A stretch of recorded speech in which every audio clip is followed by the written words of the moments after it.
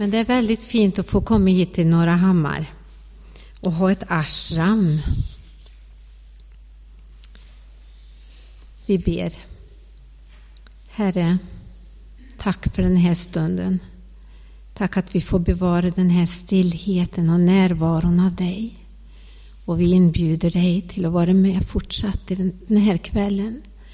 Tack för att du verkar i det här mötet ikväll. Tack för vad du vill göra med oss. Tack att du kallar oss vid namn. Vi lägger nu det fortsatta mötet i dina händer i Jesu namn. Amen.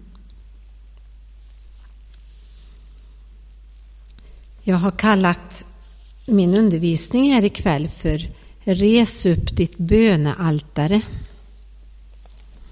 Och det är så att både Alf Källström och jag har förberett oss för att tala om bön den här helgen utan att veta om varann. Och det tycker jag är så fint när det kan gå hand i hand så. Men innan jag går in på några utav altaren som våra gudsmän i Bibeln byggde, så vill jag tala om lite grann om vår kallelse. Det är ofta en kallelse vi går in i när vi bygger upp vårt bönaltare. Vad är vi kallade till och hur ska vi orka? Och jag har med förvåning läst med nya ögon på när Jesus kallar sina lärjungar i Lukas 9, vers 1-6.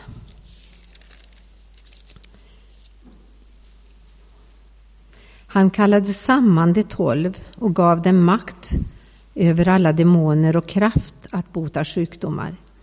Och han sände ut dem för att förkunna Guds rike och göra de sjuka friska. Han sa till dem, ta inte med något på vägen, ingen stav eller påse, inte bröd eller pengar och inte mer än en enda skjorta. Har ni kommit till ett hus och stanna där tills ni ska gå vidare.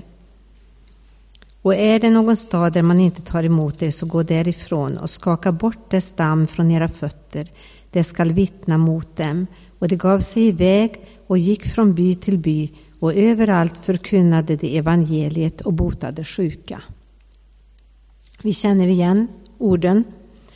Och jag läste alla 6 verserna för sammanhangets skull. Men egentligen var det allra första som grep tag i mig. Att det var inte bara för dem att ge sig iväg, utan han var tvungen att utrusta dem först. Han gav dem makt över alla demoner. Han gav dem kraft att bota sjukdomar. Herren utrustar till tjänst. De fick makt och kraft till det som de var kallade till. Och för det andra så sände han dem. Han sände dem för att förkunna Guds rike och för att göra de sjuka friska. Vad kallar Gud oss till?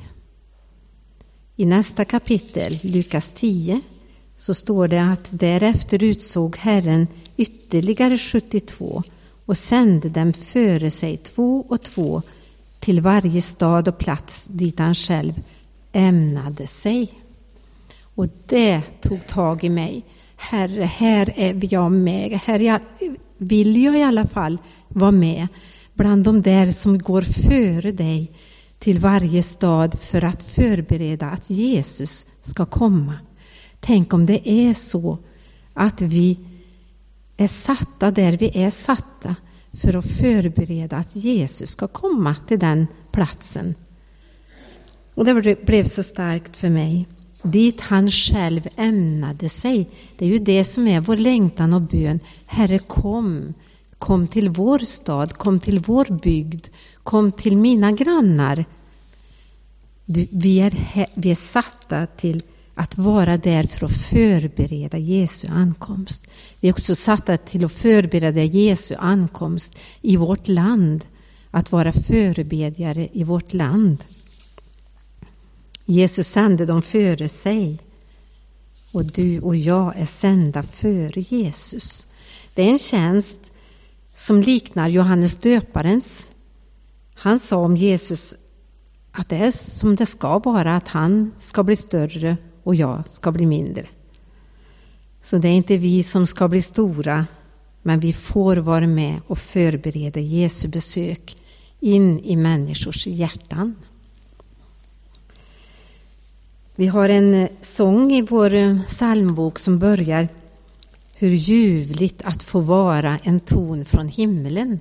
En av mina älsklingssånger. Det var Linnea Hovgren som skrev den här sången. Och det berättas om henne att hon var trött, hon var värkbruten, hon var sjuk. Hon låg i många år. Men hon var på ett möte och fick möta Jesus på ett alldeles särskilt sätt. Och hon samtalade med Jesus där på det här mötet och sa att jag vill vara din tjänarinna. Jag vill göra tjänst för dig, men vad kan jag göra? Men då fick hon ett svar: vet du det inte? Du är kallad till bön. Och hon skrev sången Tänk att få vara en ton från himmelen. En annan vers är... Jaha, jag trodde jag hade... Men för att därtill komma, du måste bliva tom. Hur fortsätter det? Du måste bringas tystnad i hjärtats helgedom. Precis, så var det. Att bli tom.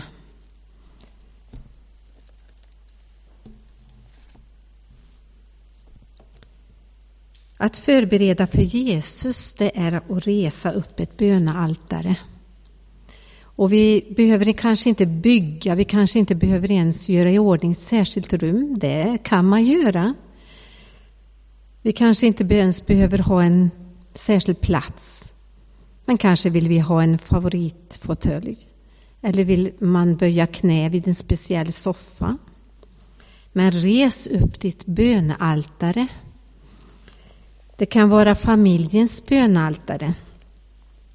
Anders och jag, vi har börjat nu på lite pensionärstid. Att de flesta morgnar börjar i bön. Och det har blivit nästan ett behov. Nej, men nu måste vi be. Vi måste be för alla våra barn och barnbarn och församlingen och allt vad det är. Och så läggs det på oss bönämnen, människor som vi får nöd för.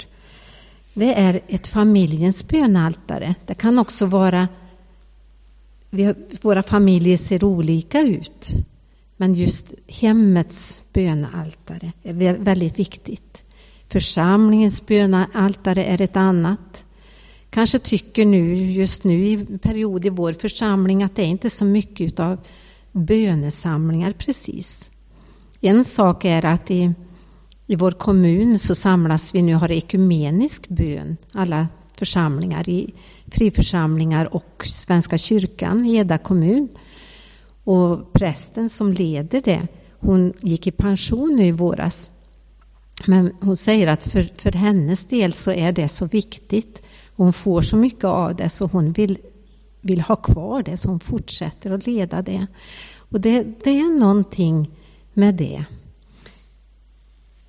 Annars får vi försöka att hitta en bönegemenskap, kanske någon bönevän som vi kan be tillsammans med. Som vi tillsammans får resa upp ett bönaltare.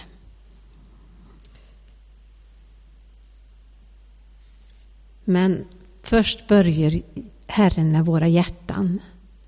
Han vill gå in i våra inre kammare. Han säger, gå in i din kammare och stäng din dörr och be till Herren i fördolda. Och på sistone så har jag tänkt mig den här kammaren in i mitt hjärtas kammare. Han står för dörren och bultar, står det i Uppenbarelseboken 3:20. Om någon öppnar så vill jag gå in och hålla måltid med honom och han med mig. Men Herren vill börja med våra hjärtan. Och där inne får vi resa vårt bönaltare. Jag vill ta er med till ett sånt här bönaltare. Jag vill ta er med till Betel. Där Jakob hade han hade en rastplats. Han var på flykt, Jakob, det vet vi. Vi känner till den här berättelsen. Han hade lurat till sig förstfödslorätten och välsignelsen som den förstfödde skulle få ifrån Isak, pappa Isak. Och Esau, han bara väntade på att Isak skulle dö så att han skulle få dräpa Jakob, han skulle dräpa Jakob hade han tänkt. Och i första Mosebok 27, 42-45 så kan vi läsa att mamma Rebecka, hon fick reda på det där. Så hon skulle fixa, precis som hon hade hjälpt Jakob och lura till sig den här välsignelsen, så skulle hon nu också hjälpa honom att fly iväg. 27, 42-45, där står det: Rebecka fick reda på vad hennes äldste son Esau tänkte och skickade efter sin yngste son Jakob och sa till honom: din bror Esau ruvar på hämnd och tänker döda dig. Hör nu på vad jag säger, min son. Fly genast till min bror Laban i Haran och stanna där en tid tills din brors vrede har lagt sig. När vreden har lagt sig och han har glömt vad du har gjort honom, skickar jag bud och låter hämta hem dig igen. Inte ska jag behöva mista er båda på samma gång.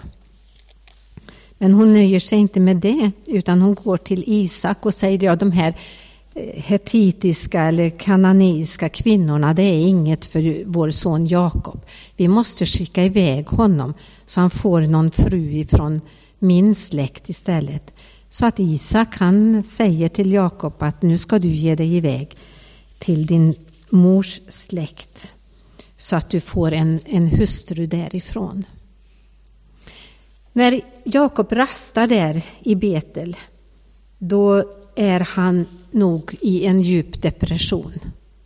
Han tror nog inte att han någonsin kommer tillbaka till sin familj igen. Jag kommer aldrig att få se dem. Jag kan inte vända tillbaka, jag blir ju dödad.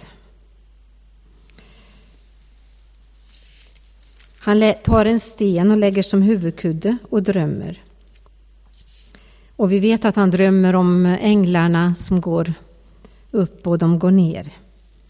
Och i första Mosebok 28, 13-15 så får han ett löfte av Gud.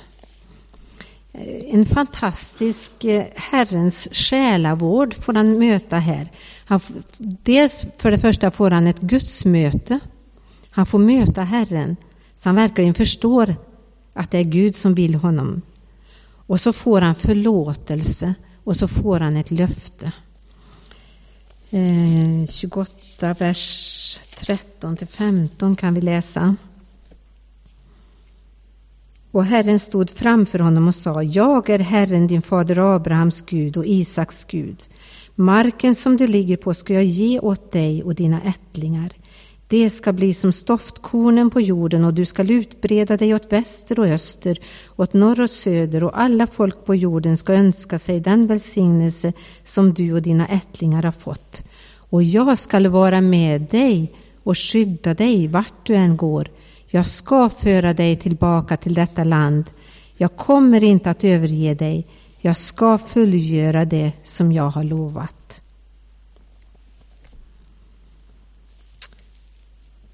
När han vaknar så känner han att Herren är på denna plats.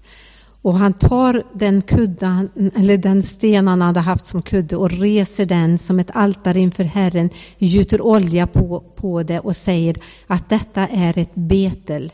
Och Betel, det betyder, El betyder ju Gud och Bet betyder boning. Detta är Guds boning, Guds hus. Gud bor på denna plats. Jakob fick här göra en nystart. Han säger: jag visste det inte att Herren var på denna plats. Så det här får innebära att han får ta det hårda i sitt liv. Han får ta den hårda stenen. Och vi får gå med våra hårda stenar inför Herren. Resa dem upp inför Herren och säga: här är det. Här är mina misslyckanden. Här är det som sorgerna i mitt liv, det mörka i mitt liv, och jag får ge det till dig. Du får ta det, det är ditt, Herre. Vi får resa dem inför Herren och ge dem till honom. Egentligen så vill vi gärna visa upp våra lyckade liv, våra fina, vackra, framgångsrika liv. Men inför Herren så får vi komma med det nakna, hårda som vi gått igenom. Jag var på en plats utanför Uppsala och talade om det vi upplevt i vår familj. Sorgen som vi upplevde för många år sedan nu när vår son dog i en trafikolycka. Han blev 16 år. Och jag berättade om vår familj. Jag berättade om olyckan och jag berättade om vår brustenhet. Men också hur Gud har hjälpt oss igenom. Hur han har sänt människor i vår väg och hur vi har fått gå en djupare väg som familj. Att vi har fått gräva djupare och finna det klara, rena vattnet. Det går inte när man går igenom något sånt och bara skrapa på ytan, utan finns han där nere? Ja, det finns han. När allt sprack, när allt kraschade, då tänkte jag nej, det här kan ingen lappa ihop igen. Jag tyckte det var som ett skal omkring mig som bara hade brustit så här. Jag visste inte vilken, eller en urna som hade gått sönder. Vad ska jag börja med? Vilken bit ska jag ta först och vad ska jag fortsätta med? Men så kände jag, Herren vet. Han vet vilken bit han ska börja med. Han vet hur han ska pussla ihop det här livet. Och det som Thomas Sjödin sa, att livet blir aldrig, eller det är trasiga, det finns kvar, det syns, det spruckna, brustenheten. Men egentligen så blir det mer helt. Herren är paradoxernas Gud. När han lagar så blir det på ett sätt mer helt. Och när jag hade talat där utanför Uppsala så var det en man som sa: jag är mitt i en brustenhet i mitt liv.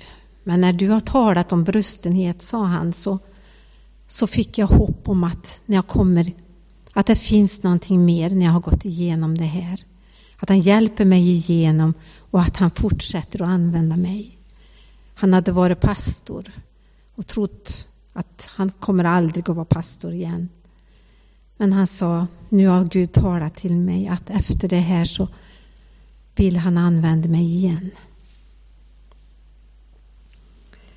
Vi får komma med vår brustenhet och vi kan säga till människor i sorg, vi förstår vad ni går igenom. Och någon sa till mig för inte så länge sedan, det var nog så att jag skulle gå sårbarhetens väg. Vi får ta våra stenar och inte bygga en skyddsmur runt om. Det vill vi gärna göra. Men Herren, han kommer igenom våra väggar som vi bygger upp. Han vill komma in i våra inre rum. Och det är svårt om vi bara bygger murar runt omkring hela tiden. Men om vi vill så kan han även gå igenom våra murar. Jakob, han fick en ny start. Han fick ett hopp. Jag kommer tillbaka. Och han hade säkert hört sin pappa berätta om Guds löften, om landet och släkten, ättlingarna som skulle inta landet. Och nu fick han en ny start, att tro på att han skulle få vara med om det en gång. Petrus fick också en ny start när Jesus förklarade sin kärlek, eller fråga om Petrus kärlek. Vi ska också titta lite grann på Gideons altare. Gideon, han fick möta en ängel som kallade på honom att du ska gå Herrens väg. Du ska vara hans tjänare och du ska gå för att strida för Herren. Och jag kan inte, tyckte Gideon, och han la ut ull. Det var ju så vid den tiden att midjaniterna ansatte israeliterna så fruktansvärt hårt. Så fort de skulle skörda så välde de in och tog allt de hade. Så när israeliterna skulle tröska säden så vågade de inte tröska på den öppna tröskplatsen utan gömde sig i vinpressen. Och i en vinpress var Gideon gömd när han mötte den här ängeln. Och ängeln sa till Gideon att det är du som ska rädda oss. Med Guds hjälp så ska du rädda oss. Och då Gideon till slut förstod att det var Herren som kallade honom och sa: du kan vara trygg, var inte rädd, du ska inte dö. Det här står i Domarboken 6. Och då byggde Gideon ett altare åt Herren. Vi kan se på Domarboken 6 och 24. Eller 23 och 24. Herren sa till honom: du kan vara trygg, var inte rädd, du skall inte dö. Gideon byggde där ett altare åt Herren och han kallade det: Herren är trygghet. Och i 1917 års översättning så stod det: Herren är vår frid, Herren min frid. Och i King James översättning står det Jehova Shalom, och det känner vi igen, Herren min frid. Och jag vill bygga lite på det, trygghet och frid. Han skulle strida, det var inte riktigt trygghet han var kallad till, men för att gå in i den här striden så behövde Gideon verkligen uppleva att Herren är min frid. Att han blev utrustad med frid och trygghet för att gå in i sin uppgift. Och han blev så fylld av Herrens trygghet och frid så att han på natten var i tjänst för Herren och gick och slog sönder Baals altaret som de hade byggt upp åt andra gudar. Det var ett tacksamhetens bönaaltare som Gideon fick bygga upp. Jehova Shalom. I tacksamhet får vi gå inför nådens tron. Och frimodigt får vi ta emot hans frid. Och frimodigt får vi lyfta fram vårt land och vårt folk när vi bygger upp bönaltaret. Bara hänvisar till andra krönikboken 7 och 12. Jag var där tidigare idag. När det var invigning av Herrens hus så talade Herren till Salomo på natten: jag har hört din bön. Och han säger, jag kanske måste slå upp det, andra krönikeboken 7 och 12.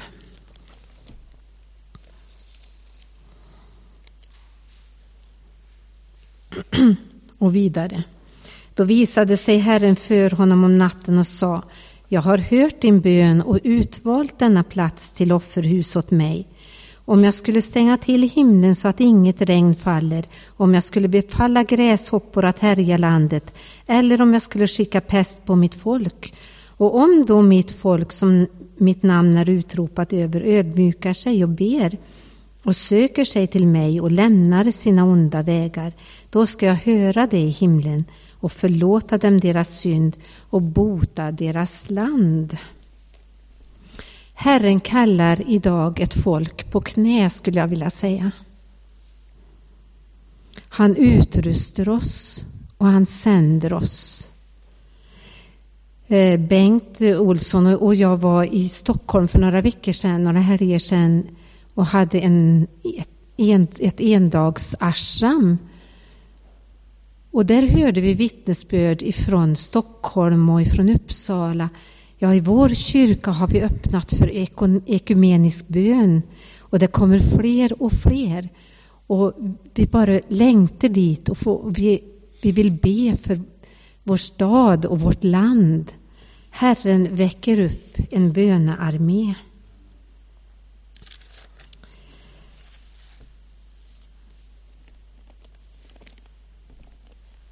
till slut.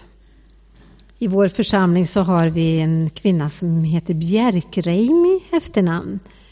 Och vi frågar henne om hon är släkt med Trygve Bjerkreim, en norsk dikt- och sångförfattare. Han har skrivit väldigt mycket. Han levde 1904 till 2001.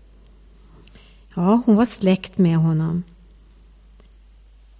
Och den mest kända sången han skrev, det är Makt i de foldede händer.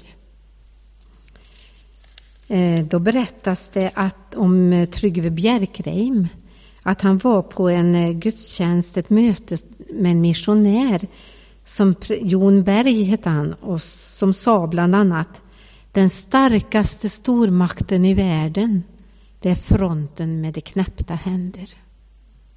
Den starkaste stormakten i världen är fronten med de knäppta händer. De orden sjönk in hos Trygve Bjerkreim och han skrev ner orden på ett blomsterkort. Och en sommarnatt en tid senare så vaknade han med orden: det är makt i de foldede händer. Så levande för sig. Och det blev 2 verser och en refräng och senare en vers till. Lite översatt på svenska så läser jag en vers. Det finns kraft i de bedjande händer, fastän händer svaga och små. När mot allmaktens Gud du dig vänder, har han lovat att svar du skall få. Och refrängen: svaren ges på vår väg, änglar kommer med bud. Om det dröjer dock fram det ska nå, för det lovade löftenas trofaste Gud. Be till mig och du hjälpen ska få. Jag kommer tillbaka till kallelsen. Jag vaknade i Burseryd, där Anna och Mikael bodde tidigare, en morgon och hörde så klart en röst som sa: jag har kallat dig till en tjänst. Och det ligger en kallelse över ditt liv, sa han också. Det ligger en kallelse över ditt liv. Va, tänkte jag. Det var ju när jag var ung där som man blev kallad eller kämpade med det här med kallelse. Ska du gå ut som missionär? Ja, tänkte jag, det vill jag. Ska du det? Ska du det? Ja. Och så, det har jag inte tänkt på många, många år. Att han kallar oss alltid, vilket vi är unga eller gamla. Och jag skulle vilja få föra det vidare till oss var och en, i vilken ålder du än är i. Herren har en kallelse för dig. Det ligger en kallelse över ditt liv. Och börja med att resa upp ditt bönaltare. Låt Herren få göra något med oss ikväll. Att få gå inför Herren och lämna över resten av våra liv. Amen. Tack Herre för att du kallar oss på nytt och på nytt. Herre, tack att vi får möta dig ikväll. Tack Herre för att vi får komma i den här stillheten och närma oss dig. Tack att du vill lägga din hand på oss ikväll och säga oss något speciellt. Tack Herre att du möter oss. Du känner oss var och en. Och du vill gå vidare i våra liv. Tack Herre. Amen.